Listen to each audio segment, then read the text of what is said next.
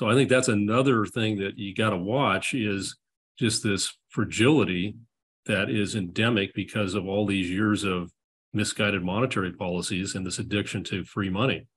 I mean, I think Druckenmiller said that when money is cheap, people do dumb things. When money is cheap for 13 years, they do really, really dumb things.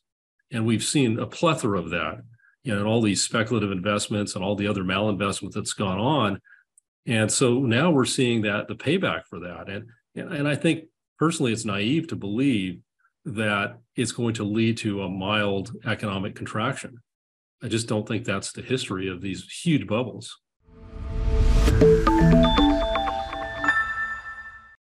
Welcome to Wealthion. I'm Wealthion founder Adam Taggart. As we head into the start of summer, the U.S. economic outlook appears schizophrenic. GDP growth for the past 2 quarters has been positive, but gross domestic income has been negative over the same period. The multitude of macro data is screaming recession, yet earnings estimates are on the rise, unemployment remains low, and the stock market is booming. What can we expect from the second half of this year? For perspective, we turn to David Hay, co-founder and co-chief investment officer of Evergreen Gavekal, a financial advisory firm managing $3.5 billion of investor capital. And I love talking with experts like David because he's a steward of so much in assets under management that he can't simply rely on just having an opinion. He's got to steer his capital safely through what's coming next. So his conviction needs to be as high as possible. David, it's great to see you again. Thanks so much for coming back on the program. Adam, it's a privilege. Thank you for inviting me back. And there's something to talk about. Should have happened a long time sooner, but thanks for coming on. I'm glad our schedules worked out. Lots to talk about, like you said. If you don't mind, I'm going to kick this off with the general question I like to kick all these interviews off with. What's your current assessment of the global economy and financial markets? Well, I think you brought up a very good point when you brought up GDI. I had no idea you were going to go there because that was one of the things that I did want to cover. And of course, that's talking about the U.S., not globally, but to look globally for a bit. I mean, if you look at China, there's been a lot of enthusiasm about the reopening.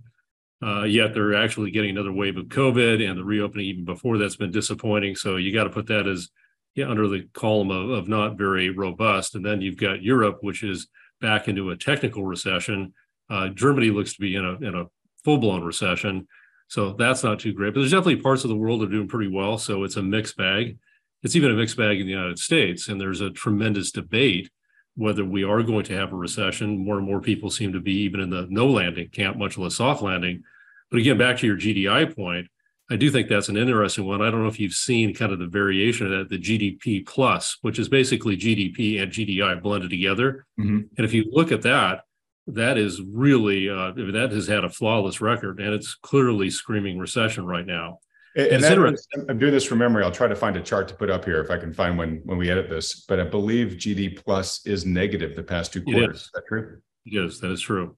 And it's only done that when we've had recessions. So there's been no false negatives or false positives about a negative outcome, if you will.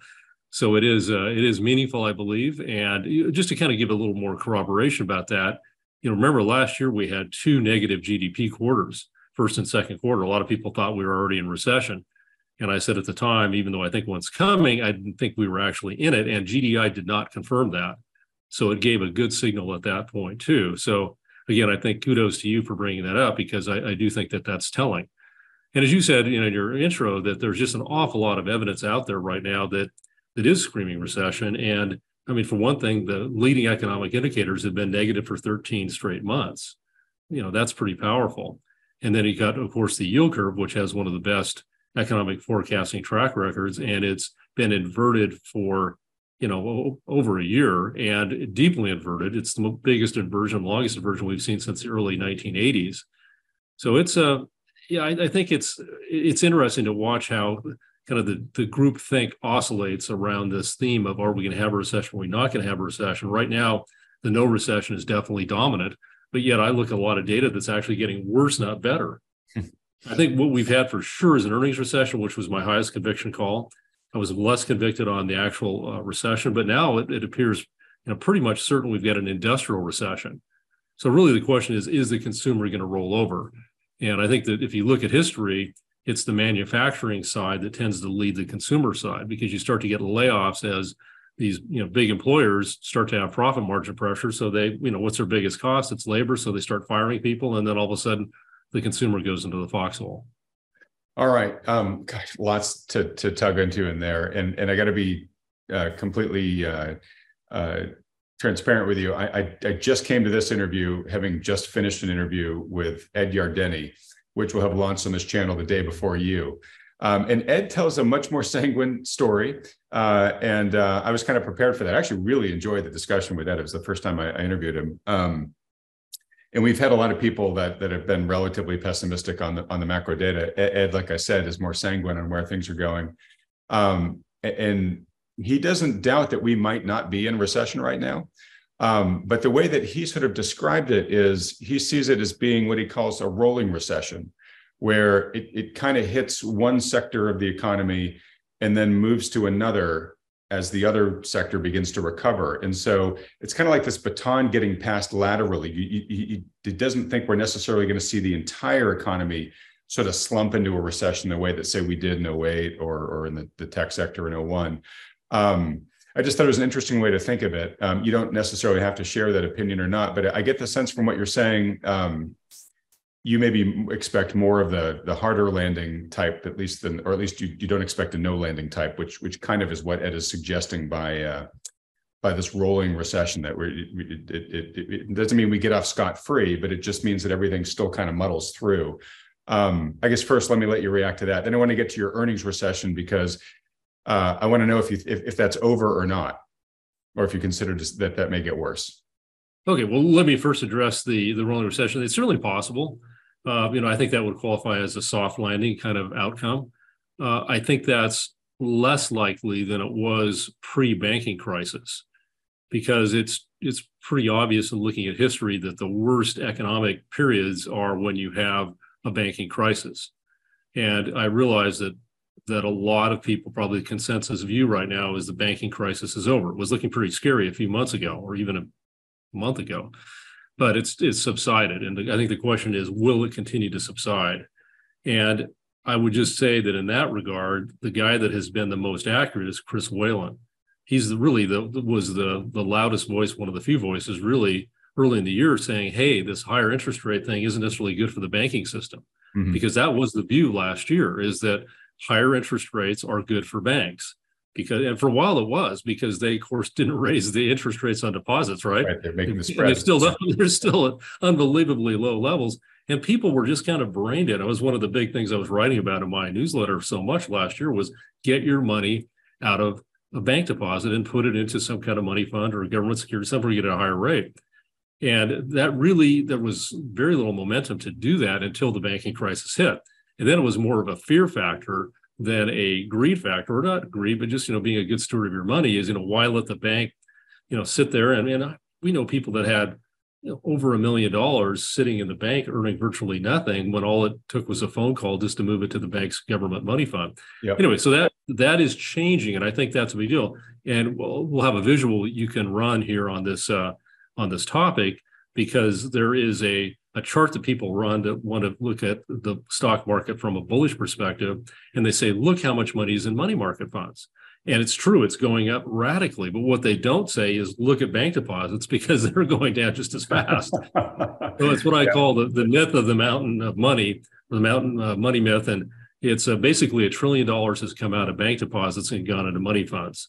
So it really is just going forward, but it's the right way to go. I mean, it's smart for people to do that. And yet there's still many, many, many more trillions to go from bank accounts into money funds. Why does that matter so much? And I think it relates to the Ed Yardeni argument, because I think it has very negative implications for money velocity.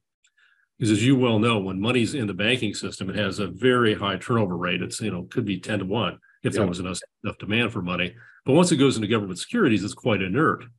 So I think that is important, because you look at the money supply, which is contracting, and it's contracting for the first time since 1959.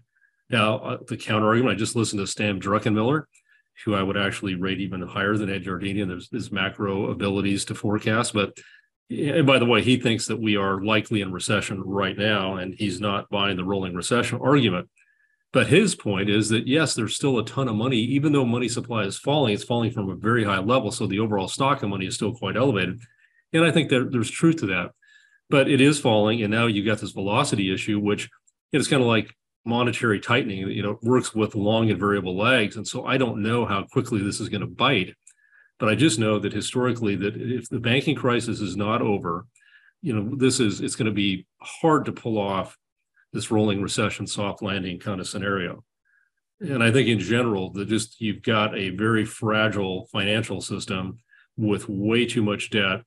And I guess the other thing that I would argue against the Ed Yardeni situation is I think the odds of what I call the 4F scenario, which is basically a federal financing, fiscal financing fiasco in the second half of the year, is quite high.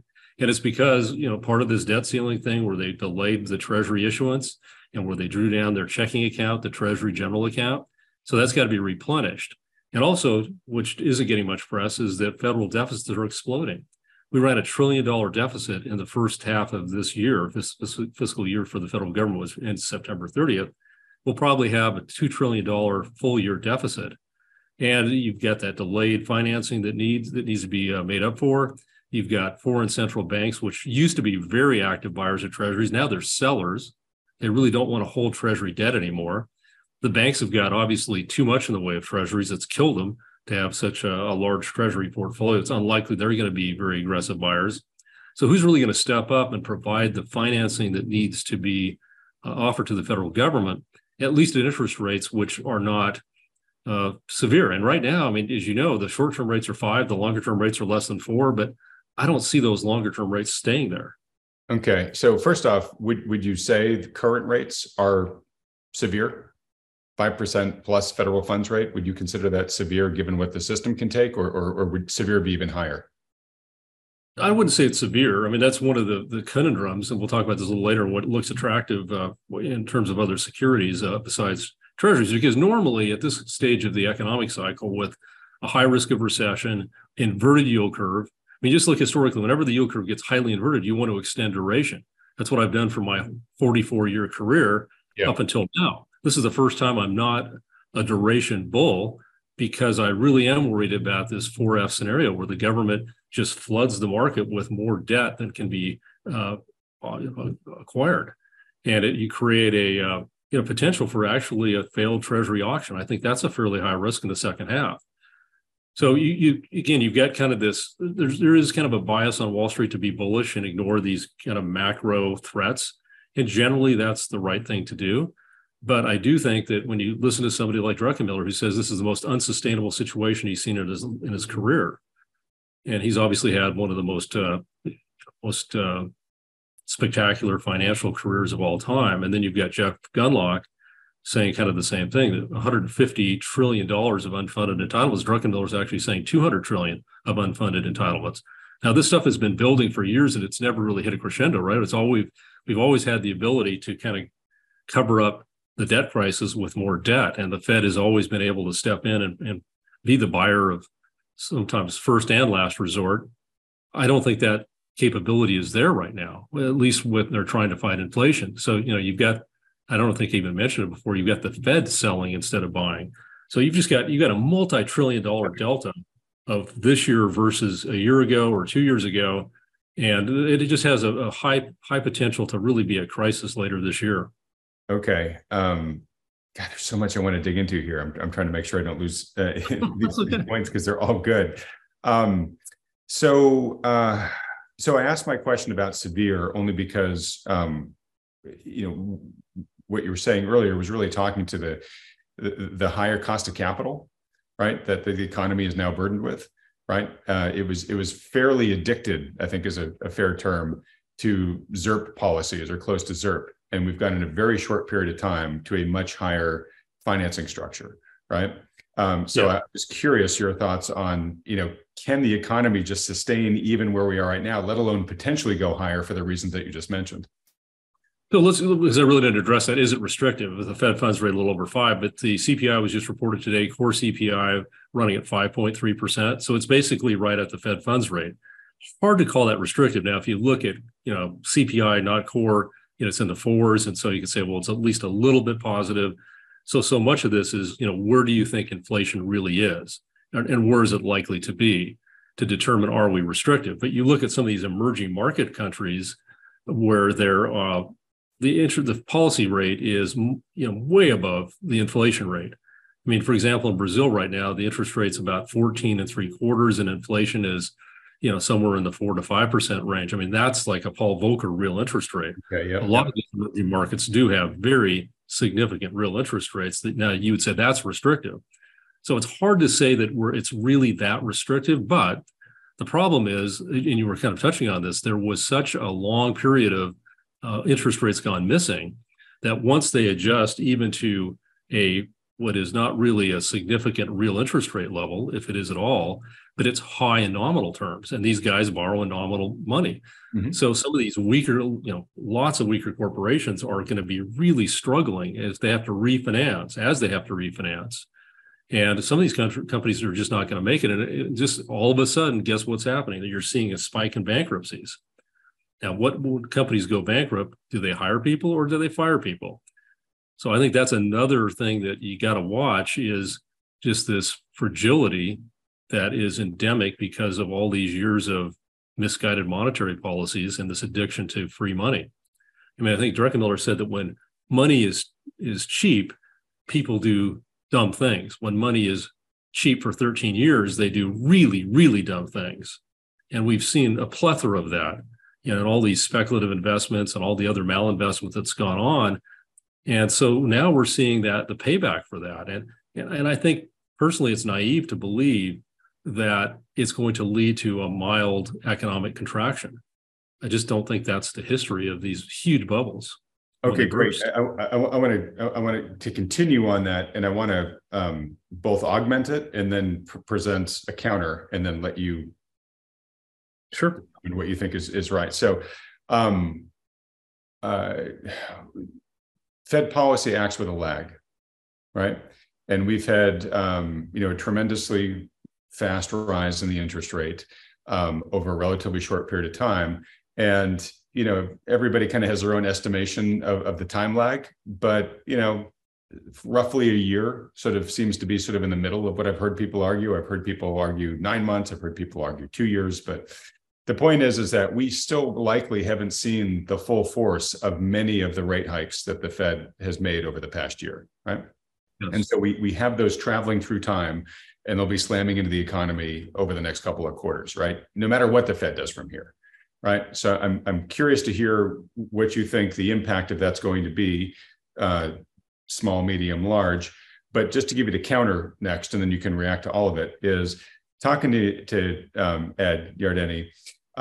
He talked a lot about the fiscal spending that's going on right now. So the monetary stimulus, that spigot's been turned off, right? So we're not doing QE anymore. We're doing QT. Interest rates have gone up. But there's still a lot of federal spending going on right now, from the Inflation Reduction Act and whatnot. And of course, now that the debt ceiling's resolved, the government's going to be able to technically borrow business as usual, at least until they get to a point where they have a failed auction that you're worried about. So we have that, and that's in the tune of trillions going on right now. And then he was talking about the boomers, that they're really at the point where they're hitting the age of retirement, and the boomers that have money are spending it. He said that there's 73 trillion in wealth amongst the 75 million baby boomers. And a lot of those guys are now done, and COVID's over, and they're coming out and they're spending. And that acts almost like a third stool of stimulus, right? There's the monetary, there's the fiscal, and then there's kind of the boomer spending. So I'll wrap that up and let you react to it. But, on one hand, I can see the lag effects coming and saying, hey, David just mentioned a whole bunch of concerns, and this is going to make those even worse. But then do we have this other fiscal and boomer spending riding to the rescue here? Yeah, great stuff. And certainly it's true that the boomers have an enormous amount of wealth. And, I'm a boomer. I'm right in the middle of the boomer, generation, born in 1955. So, yeah, it's true. And frankly, I guess I would take a little bit different, a longer term look at it. I think that could actually be the solution to our terrible fiscal status, because that money is going to get handed down over the next 10, 15 years to the next generation, right? It's going to be the biggest wealth transfer in history. And if America had a clue, our policymakers, they would say, hey, we've got a golden opportunity to put in some kind of effective estate tax that would create enough revenue to pay down in a meaningful way this massive amount of money that debt we've accumulated, plus all these unfunded entitlements. That could be a great solution. Now, that's, I know, a longer term thing. As far as on a near term basis, will that pool of money stimulate things? I think it's a confidence factor. I mean, it certainly helps. But I think when people are scared, they tend to hunker down. And I think Americans in general are terrified about the course the country is on. And I think you can't just simply look at economics and say, well, really the economy is doing pretty well. I think that's highly debatable. Just if that was true, if all this money was out there and was being spent, why are retail sales so disappointing right now? I mean, the Johnson Red Book just came out. It's basically at zero. You're seeing a lot of high-profile retailers miss, companies that normally wouldn't, like Dollar General. And at first, it looked like companies were trading down, or consumers were trading down. The high end was suffering, and the consumer staples were doing fine. But even the consumer staples are looking soft. I mean, Campbell's Soup here recently had very disappointing volumes. Pricing is still strong. So I don't think you're actually seeing that type of scenario validated by activity right now.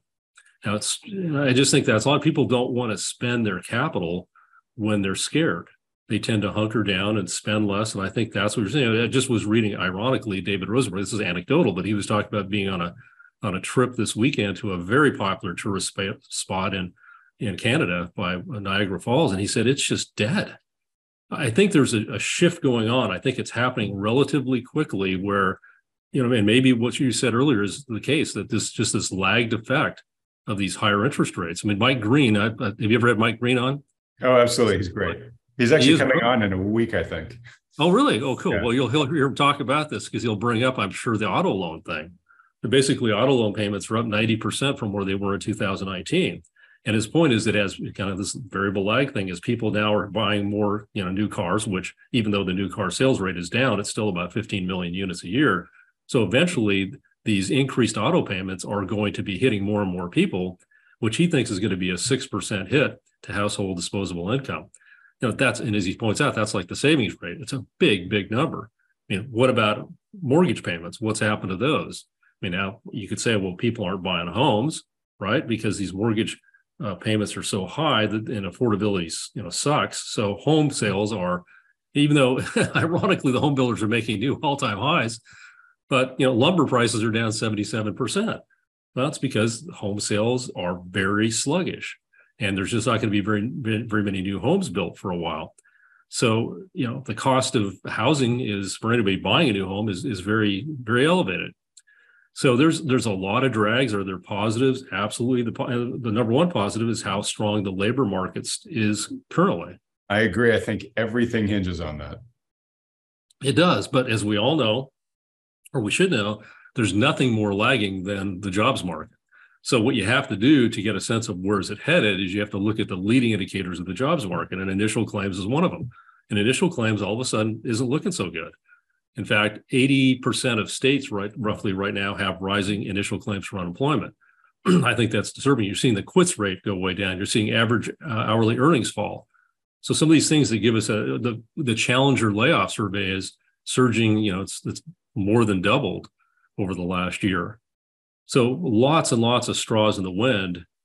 And that's why I have a hard time believing the optimistic scenario, though I will say that the economy's been more resilient than I expected. So you can say, well, look, Dave, you thought we'd be in recession by now. Well, we may be. Well, it's hard to know, as they backdate these things continually.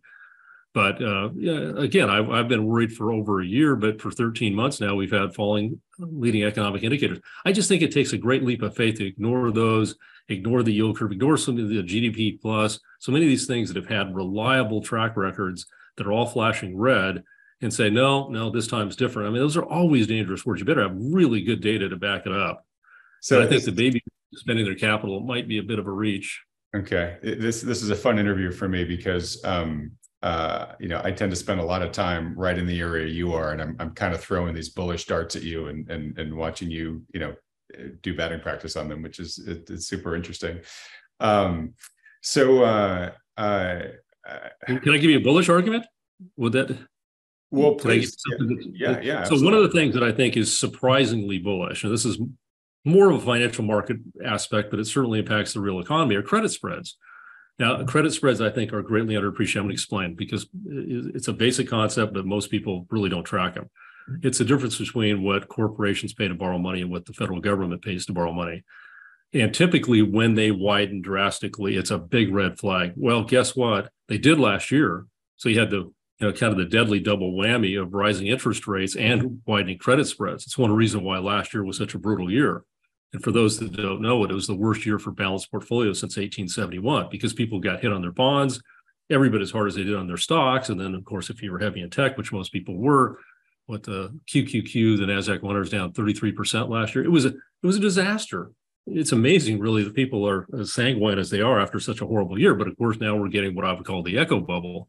And I think what's helping to sustain the echo bubble is that credit spreads have narrowed fairly significantly. They're at very non-alarming levels.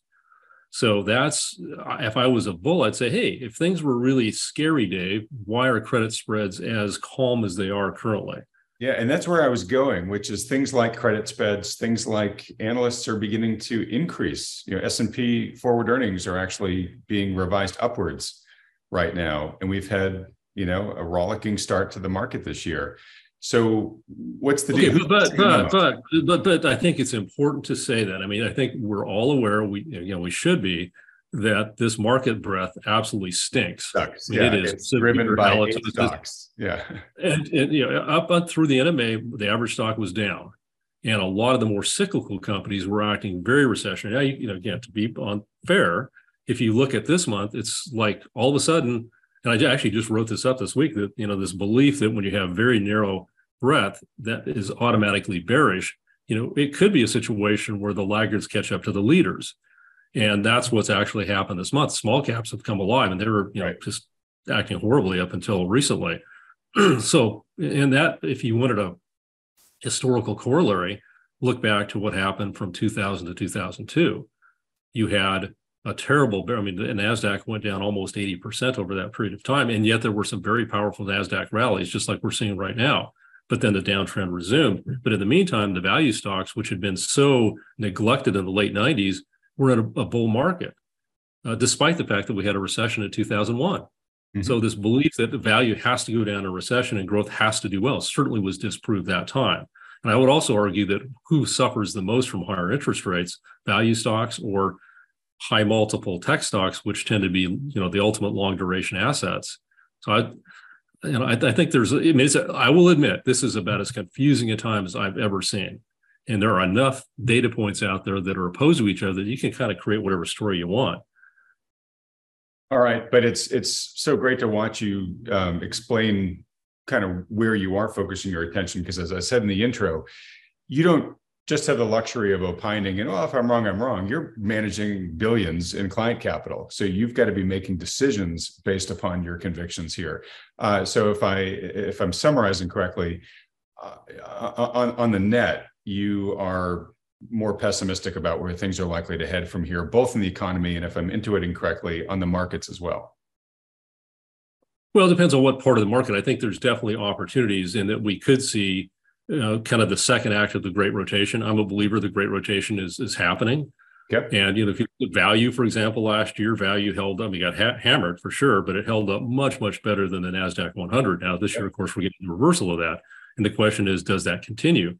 I think what's different this time versus, say, back in the 2000 to 2002 tech implosion was there was no AI. I mean, the internet was out there, but that had been out there for a number of years, whereas this AI thing has gone viral almost overnight. And that's obviously triggered a massive rally in the AI-related names. So that is different. And that's not something I saw coming. So it's, every time is different. And I think AI could be, a great driver of, say a renewed economic surge like we had in the 1990s. It could be great for productivity, and God knows we need it. If you're looking at these productivity numbers, they're horrific. I mean, they're the worst since 1948. We've had 5 straight quarters in productivity.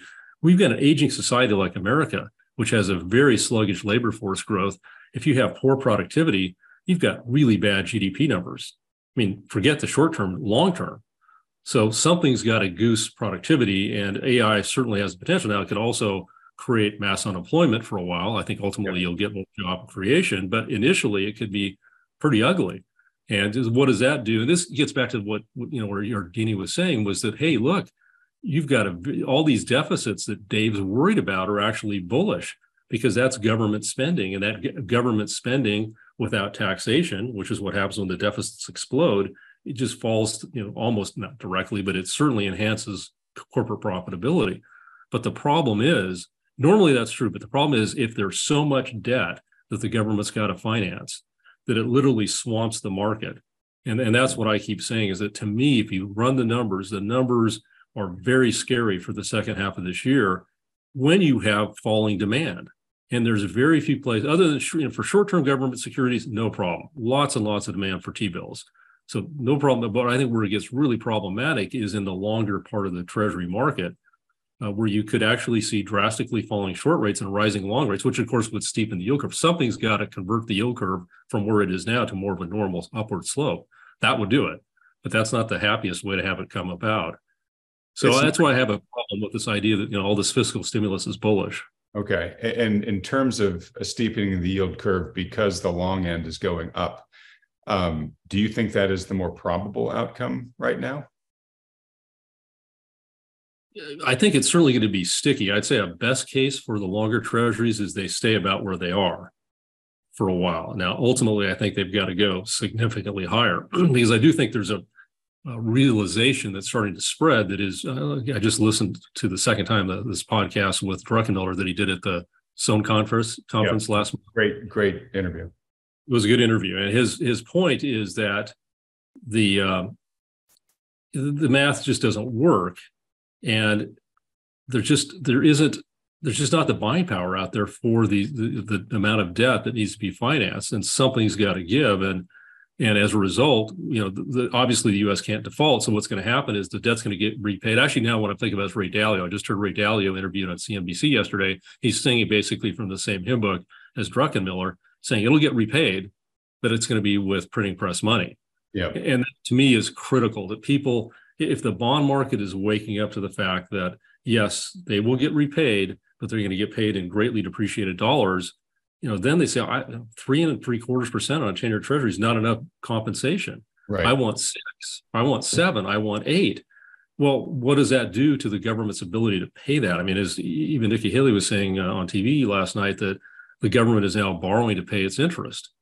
I mean, that's the definition of a complete deadbeat. That's a zombie nation. Yeah, exactly. We talk about zombie nation. That's well said, Adam. It's a zombie nation. God, so many great things there. I'm going to re-ask a question I asked earlier, just up a level when I talked about could the economy sustain the current cost of capital? Can the economy and perhaps even the nation sustain long-term rates like you're suggesting here? I mean, that is a world we haven't lived in a long time, and our debt levels are so much higher now. I mean, what was the national debt just going into 2008? Like, just 15 years ago, right? I mean, it was 9 trillion. Probably 10 trillion. Yeah. So right at that versus now 31, 32 now. Right. And again, that ignores all these off-balance sheet entitlements. Exactly. Which have grown exponentially. No, So the math doesn't work. You just have to say, I mean, to be a bull, you have to say, well, what you're worried about is down the road. It's not a clear and present danger. It's clear, but it's not present. Mm-hmm. I think it's becoming both. And it's because you just, again, look at the numbers objectively about how much money the government's got to raise, fresh money. Then, what's another amazing policy blunder. I mean, the Fed could have, or the Treasury could have basically termed out its debt when, extended maturities drastically when interest rates were so low in 2020. The 10-year fell to 0.5%. Yeah, I mean, it should have. Instead, 40% of the government's debt's going to roll over in the next 2 years. Yeah. So not only do you have all this new money that needs to be financed, you get this old money's got to be rolled over. Now, normally that's not a big deal, but if people start to get worried, and again, think that Ray Dalio is right, and when you hear Ray Dalio and Stan Druckenmiller, and like I said, they're kind of on the same page, it's like, I better pay attention.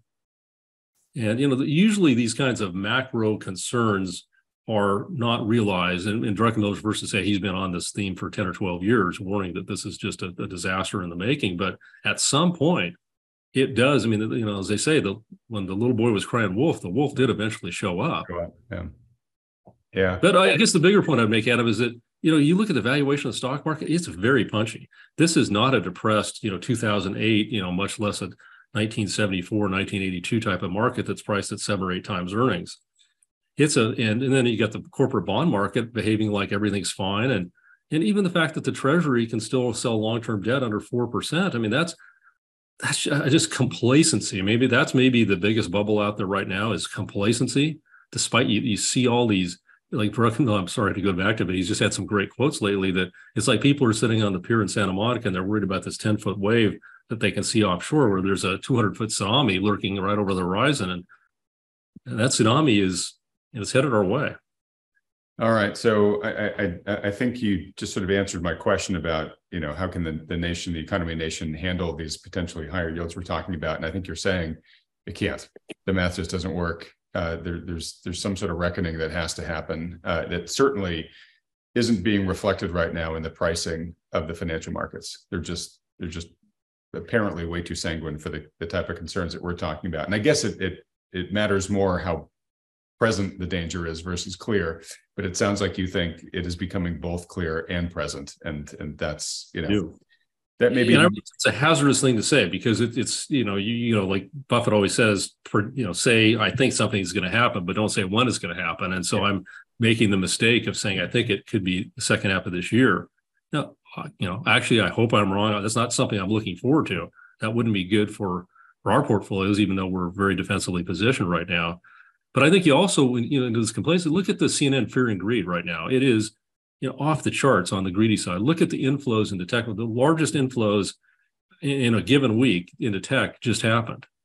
And that's just more hard evidence of how bullish. So I'm curious how you feel about the current action in this AI mania right now. I've had a couple of folks on. We've reminisced about how some of these valuations feel just as extreme, if not in certain cases, even more extreme than what we saw during the dot-com mania, right? We've got, what's NVIDIA trading at right now from a price to sales perspective? Yeah, it's like 35 times sales, over 100 times earnings.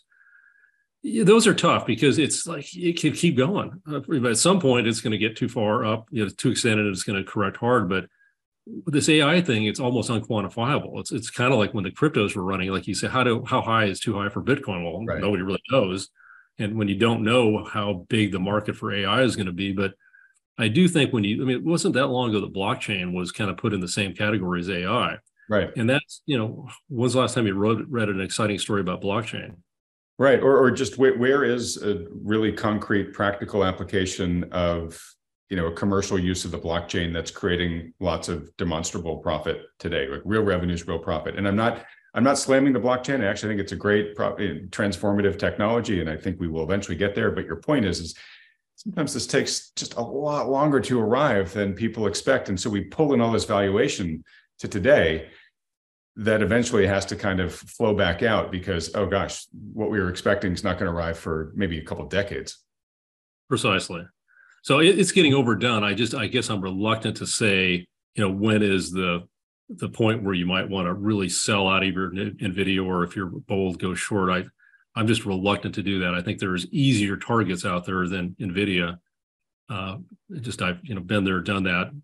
I think something like Tesla, for example, is getting pretty silly on the upside based on this charging station thing that was announced. But there's lots of excesses out there. Again, I believe it's an echo bubble, and so for those that are willing to buy puts or go short, I think there's some great opportunities, and I think you'll get some near-term rewards. But for the most part, I think what people need to know is that this is not a time, I don't believe, to be adding more capital to aggressive areas of the market. I think it's a time to be cashing in some of your profits and saying, thank you, Lord, that we've got this echo bubble, because it is rare that you get this second chance. So again, it did happen briefly during the 2001 decline in tech. There were a couple of very powerful counter-trend rallies. There were in the 30s even too. And do you feel that probabilistically this is more likely that this is a bear market rally, meaning Yes. the bear market that started last year is not over, and as these things are wont to do, and they can be pretty violent in terms of they can be really big rallies, but they create a complacency that gets everybody off the sidelines, and then once everybody's back in the pool, the bear comes back out with his claws. Precisely. Yes, I do think this is a powerful bear market rally, but that's all it is. And I think, frankly, what could be a balloon popper here is energy once again, because energy has been hammered over the last year. It was interesting. We were on last time. I was pretty bullish on energy. And ironically, or fortuitously, like the XLE went from, I think it was 70 when we talked last year, and it went up over 90. It's now about 81 or so. But oil's down $20 a barrel.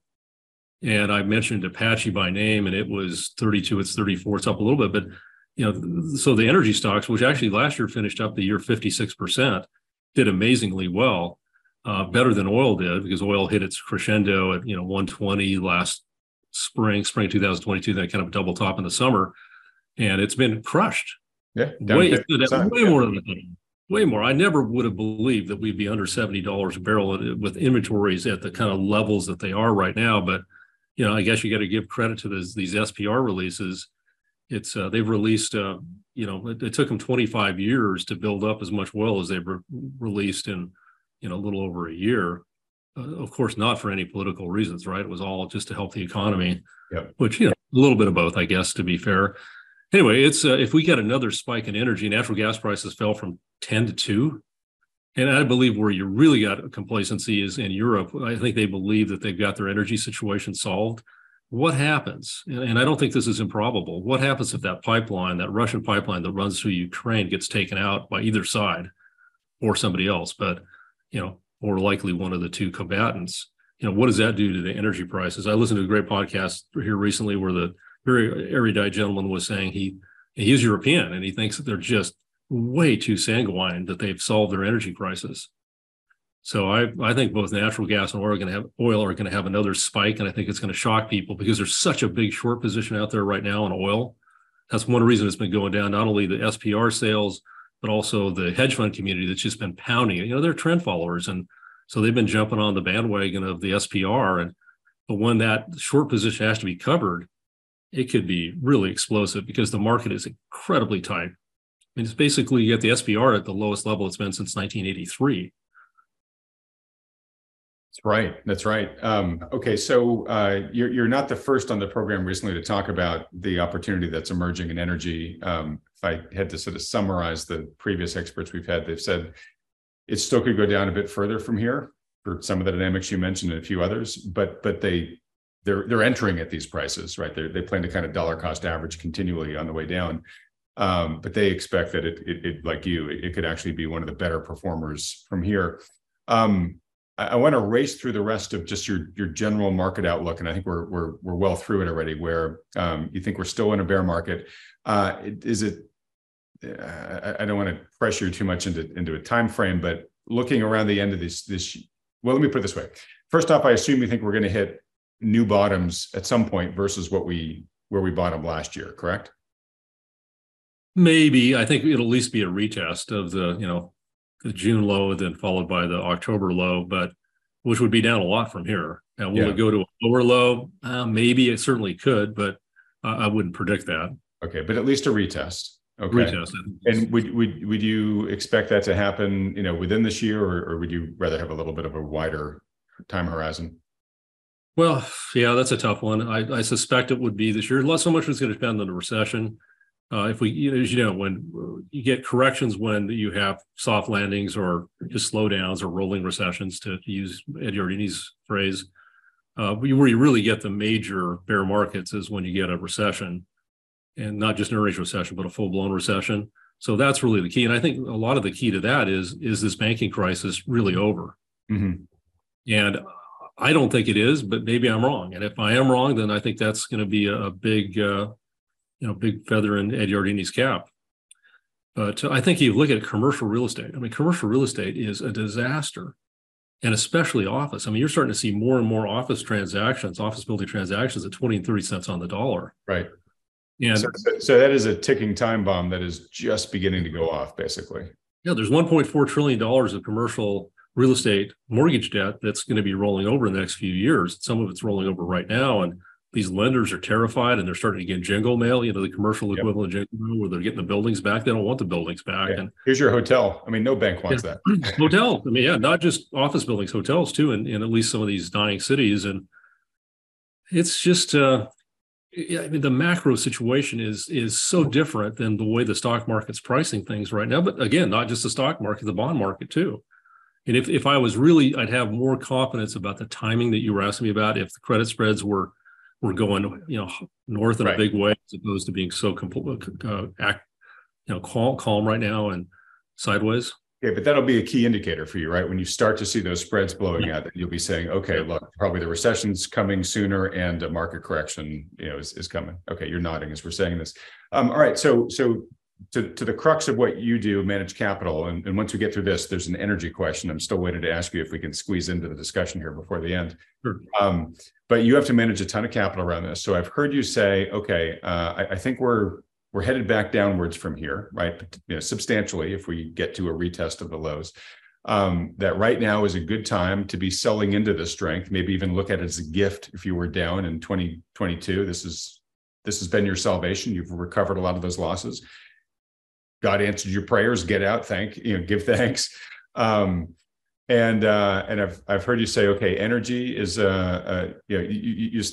think that, look, it's not just completely go to cash. There's some value that's being uncovered right now, and that the general markets might come down, especially if the mega cap stocks correct, but some of these depressed value plays may actually go up, right? So you talked about energy as a sector that you're looking at. Are there any other areas where, as you are managing capital, what kind of key decisions are you making right now? What has your interest? What are you looking to get out of? I'm guessing you're looking to reduce bonds, or at least bond duration right now, given the concerns you have. Yeah, we've been pretty short on duration. Let me address that one. Before I go off that, I did want to say one thing about energy, and why I think you're right about that is that right now the free cash flow yield on the energy sector is 14%. And that is there's just no other sector that's anywhere close to it. And if you get another run in oil prices, which I do think is coming, then it's, that's why I think you're going to have a tremendous pop in names like, I really should mention ticker symbols, but anyway, there's a lot of very depressed energy stocks out there right now that could really pop. But as far as the bond market and duration goes, it is a challenge. I think where you have an opportunity is maybe in the 3 to 5 year range with high grade treasury type of securities, or maybe even better mortgage-backed, government guaranteed mortgage-backed securities, because you're getting quite a nice spread over treasuries.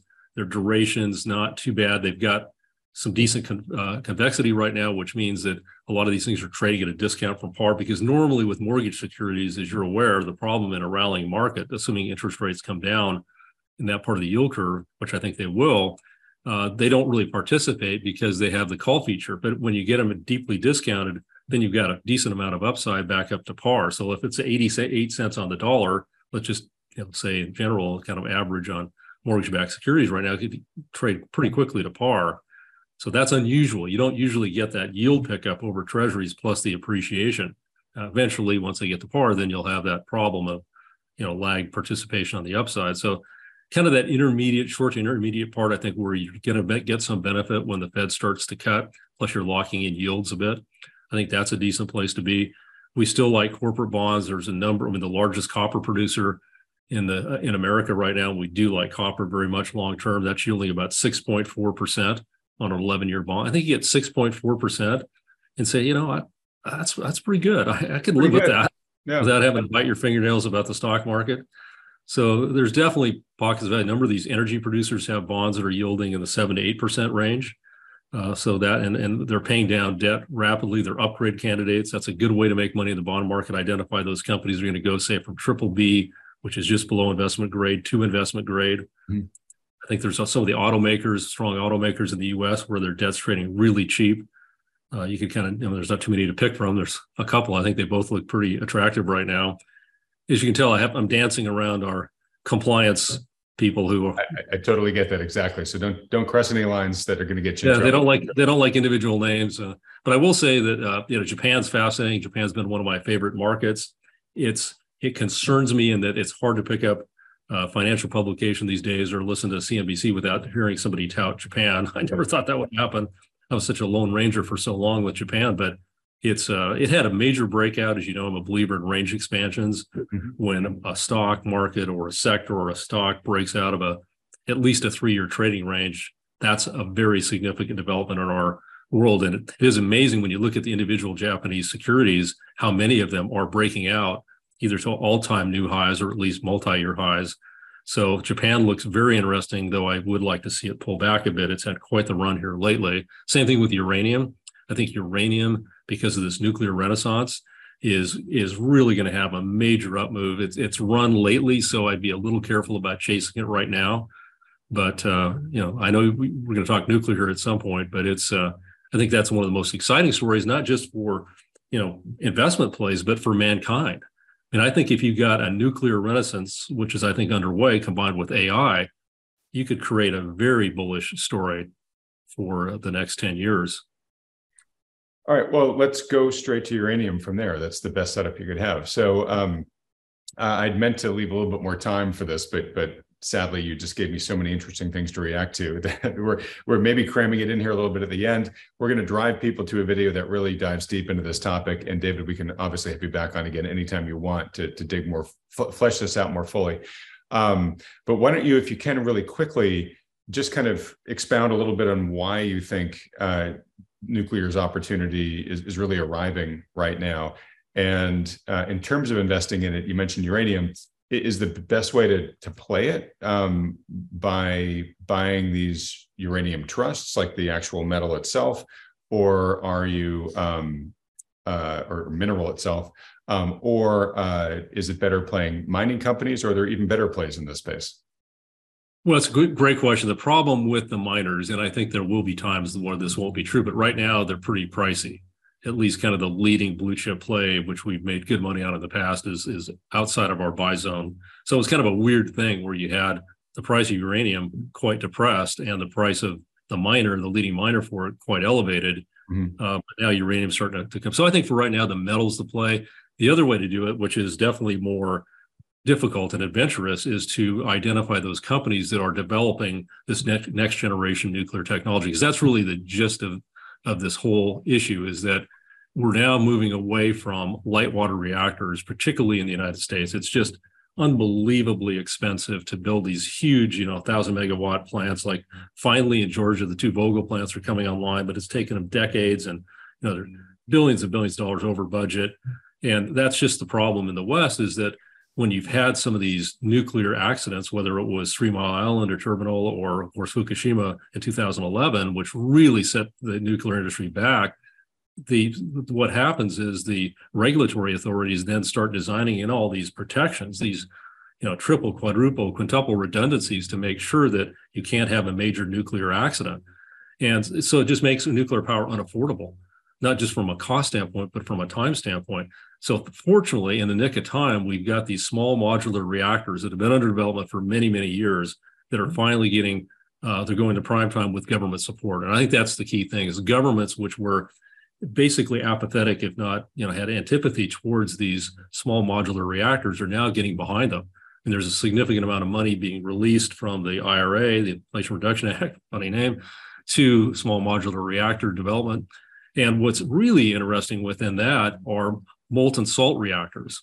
And I'm actually in the process of reading a book written by the father, really, of nuclear power generation in America, or certainly one of them, Alvin Weinberg. So he's from Oak Ridge National Lab in Tennessee, and they developed molten salt nuclear reactor technology in the 60s. And it ran for years and years and years, and it ran flawlessly. And it's a walk-away safe approach. And a company that I'm an investor in, again, I'm not recommending this to your listeners because it's very high risk. They don't have a single order yet. If they get an order, that's going to change things drastically, particularly if it's from one of the major nuclear labs. I won't mention any names there, but they're close. But I do think somebody's going to, because really the technology was already proven. And this Alvin Weinberg was just a brilliant man and he was very concerned about light water reactors not being as safe as they were supposed to be. But he got outmaneuvered by Nixon, because Nixon was from California. A lot of the light water reactor technology was being developed in Southern California. And Chet Hollifield, another very powerful California politician. And so he got the squeeze play. He was on the wrong end of the squeeze play. And unfortunately, we didn't develop molten salt reactor technology for the last 50 years. But I think that's changing. It should have changed a long time ago, but it's very impressive stuff. And you mentioned the video. There is a good video that was created by Micronuclear, the company that I mentioned. And again, I'm not sure that these guys can pull it off. There's a lot of things that could go wrong from a regulatory standpoint, but somebody's going to do it. And I think that the answer is going to be molten salt. There's a guy named Adam Rodman who's a genius, brilliant guy. You can go to the Macro Voices website. You can hear some of his interviews. He's not an investor in Micronuclear, but he really believes molten salt is the wave of the future. There's a whole bunch of benefits of molten salt fuels, and I honestly need to brush up to remember all of them. But when I remember, this was described in the context of thorium, which I know we don't really have any working thorium reactors right now. I don't know, it may be true with uranium, but one of the quote unquote safety benefits there was that if you ever did have a core breach, the molten salt would just drop out and it would cool and it would just harden. And then you could literally pick it up, put it back in a repaired core and heat it back up again. So you didn't have to worry about these sort of, core meltdowns that just sort of melt to the center of the earth, basically. You're exactly right. No, that's true. And it is a huge advantage. The other thing that's interesting too, and if your viewers listen to this podcast that I did about 10 days ago with Doomberg, who's pretty well known in our industry, and then my friend who's this nuclear energy expert, he's been in the nuclear power business since the mid-60s. He was a Navy nuke guy under Rickover, and a lot of the people that are involved with this company are former Navy nukes. And, that's the thing is that Navy has been using nuclear propulsion safely for, 60 years. Mm-hmm. And, why can't we figure out how to use that in civilian applications? Now, frankly, they don't use molten salt. Rickover, who, again, was father of the nuclear Navy, was a big light water guy, but they are smaller reactors. And, one of the advantages of these things is because what kills these light water reactors is that, especially in the United States, they're all customized. Russia and China don't do it that way. They use more standardized designs for their light water reactors. But with these smaller ones, you can literally do an assembly line type of production for them. Right. So that's a huge advantage. And it's also, they can be distributed power sources, because one of the greatest problems that we're going to have with what I call the great green energy transition is the grid. The grid is already, very fragile. It's going to get more fragile as we introduce millions of more EVs that have to charge off the grid. The battle over transmission lines is absolutely, it's intense, unbelievably intense to get new transmission lines built. So if you can put these small modular reactors, where you need the power, where you don't have to rely on long distance transmission lines, that's a big advantage. The other thing is, as my Navy nuke buddy says, is that we look at our nuclear waste that we have already, which we can't for some reason put at Yucca, but we have it. It's not stored as safely as it would be if it was at Yucca. But he says it's not a liability, it's an asset, because with these small modular reactors, you can use that. You can recycle that nuclear waste and put it in the molten salt reactor. So, nobody really ever accuses me of being a starry-eyed optimist, but I really think that this technology is ready to go viral. And it could be, in its own way, in the energy world, almost like what happened with ChatGPT. So a couple of things. One, the immediate resistance you always run into when you talk about nuclear is safety, right? Safety of the reactors themselves, and then safety issues around the waste. And rather than try to summarize that into just a pithy sentence or two, which isn't going to convince anybody, the last interview I did on nuclear with Doomberg, we really dive into this deeply, as did I did the same thing in my interview with Justin Hune, who's the publisher of Uranium Insider. And so if you're having trouble kind of getting on board this train that David's talking about because of those concerns, just go listen to those videos. You'll at least hear the detailed rationale for why the risks are potentially far lower than the public's perception of them.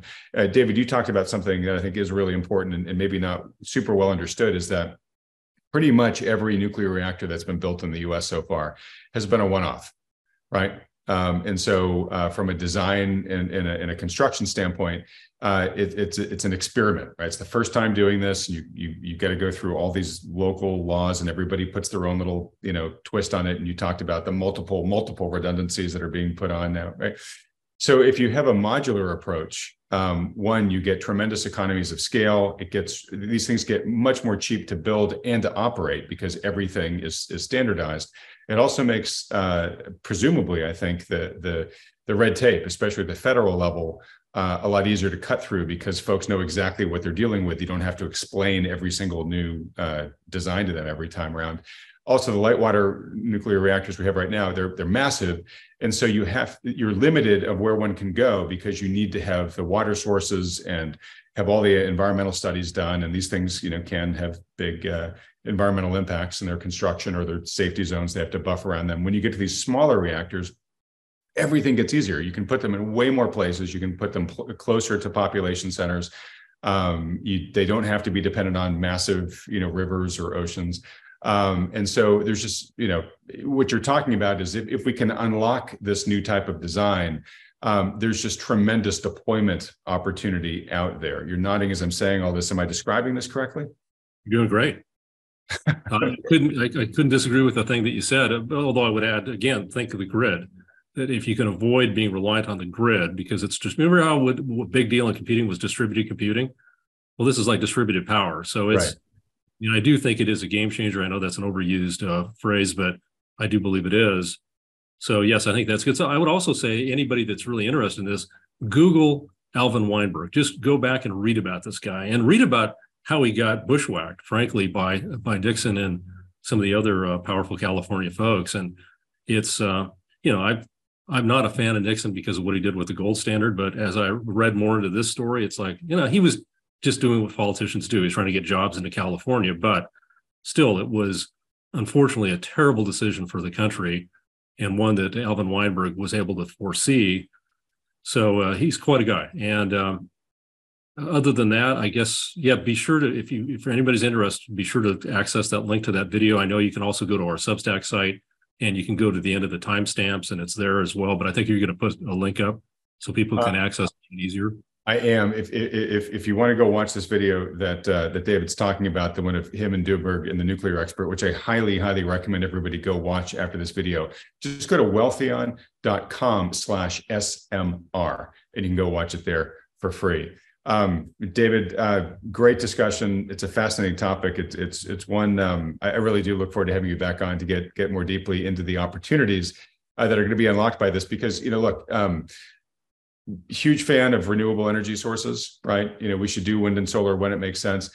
The thing just to consider, though, is that throughout human history, we've always moved from a less dense energy source to a more dense one. Renewables are actually a step backwards. They're a less dense energy source. And, to really try to make up for the capacity that we'd be losing by trying to wean ourselves off of hydrocarbons, just the footprints and the amount of materials that we need to be mined to create all of the solar farms and all the wind farms, even if they worked perfectly, even if we put aside the fact that there's intermittency in both of those, they just become tremendous, right? Where nuclear is so concentrated, so much denser. It's such a better option on so many of the different metrics that we look at. I look forward to. Can I just say amen, brother? That was a great sermon, and I totally agree with what you just said. Okay. Yeah, you said when they make sense, wind and solar when they make sense, but you're exactly right. That's a point that I made repeatedly about the great green energy transition that's moving from high density to low density. It's just contrary to human civilization, and this is a way that we can achieve the desirable outcomes we're looking for without doing that. Well, exactly. And we're learning this, right? The challenges of our current policy and our current trajectory in Germany right now, right? Where, they for green reasons and you can laud their intentions, but they really overinvested in wind and solar and they decommissioned their nuclear fleet. And then we had last year happen, and they basically ended up burning more coal than I think they'd ever burned the previous year. Wood, which is even dirtier than coal. They burn, I forget, something like 15% of their electricity now comes from burning wood, which mostly comes from the United States. And There's real controversy about the forests that are being cut down to supply that, including out of Eastern Europe, not just the U.S. Yeah, so coal usage worldwide is increasing, and Asia in particular is really in a dramatic build out of coal plants right now, both China, India, Indonesia. So it's that's really the sad thing about this, is that in some ways, by prematurely trying to get to the renewable power sources, we are actually hurting the environment. So we need a break. We need a breakthrough, and I think this can be it. All right. Well, look, reminder, folks, please go to wealthion.com/SMR to watch that video after this one. David, fantastic discussion. Wonderful having you back on the program. Thanks for coming back on. For folks that want to follow you and your work, where should they go? Well, you can kind of see that behind me here, the Haymaker at Substack. So it is Substack. We're a Substacker. So yes, do go to that and sign up. Our newsletter is free. So it's something that I think will benefit anybody that cares about the financial markets. We tend to be contrarian, but I think we, for one thing, Adam, like you, I've got so many people that I respect. I've quoted a number of them today. My Rolodex, digital Rolodex is, I'm just very, very blessed to know as many people as I do that are far smarter than I am, and I try to convey their thoughts to my readers. And as a subscriber to your Substack, I can personally vouch that it's a phenomenal asset. The fact that it's free is almost criminal. But definitely, if you've enjoyed this discussion with David, I recommend everybody go subscribe to that right now.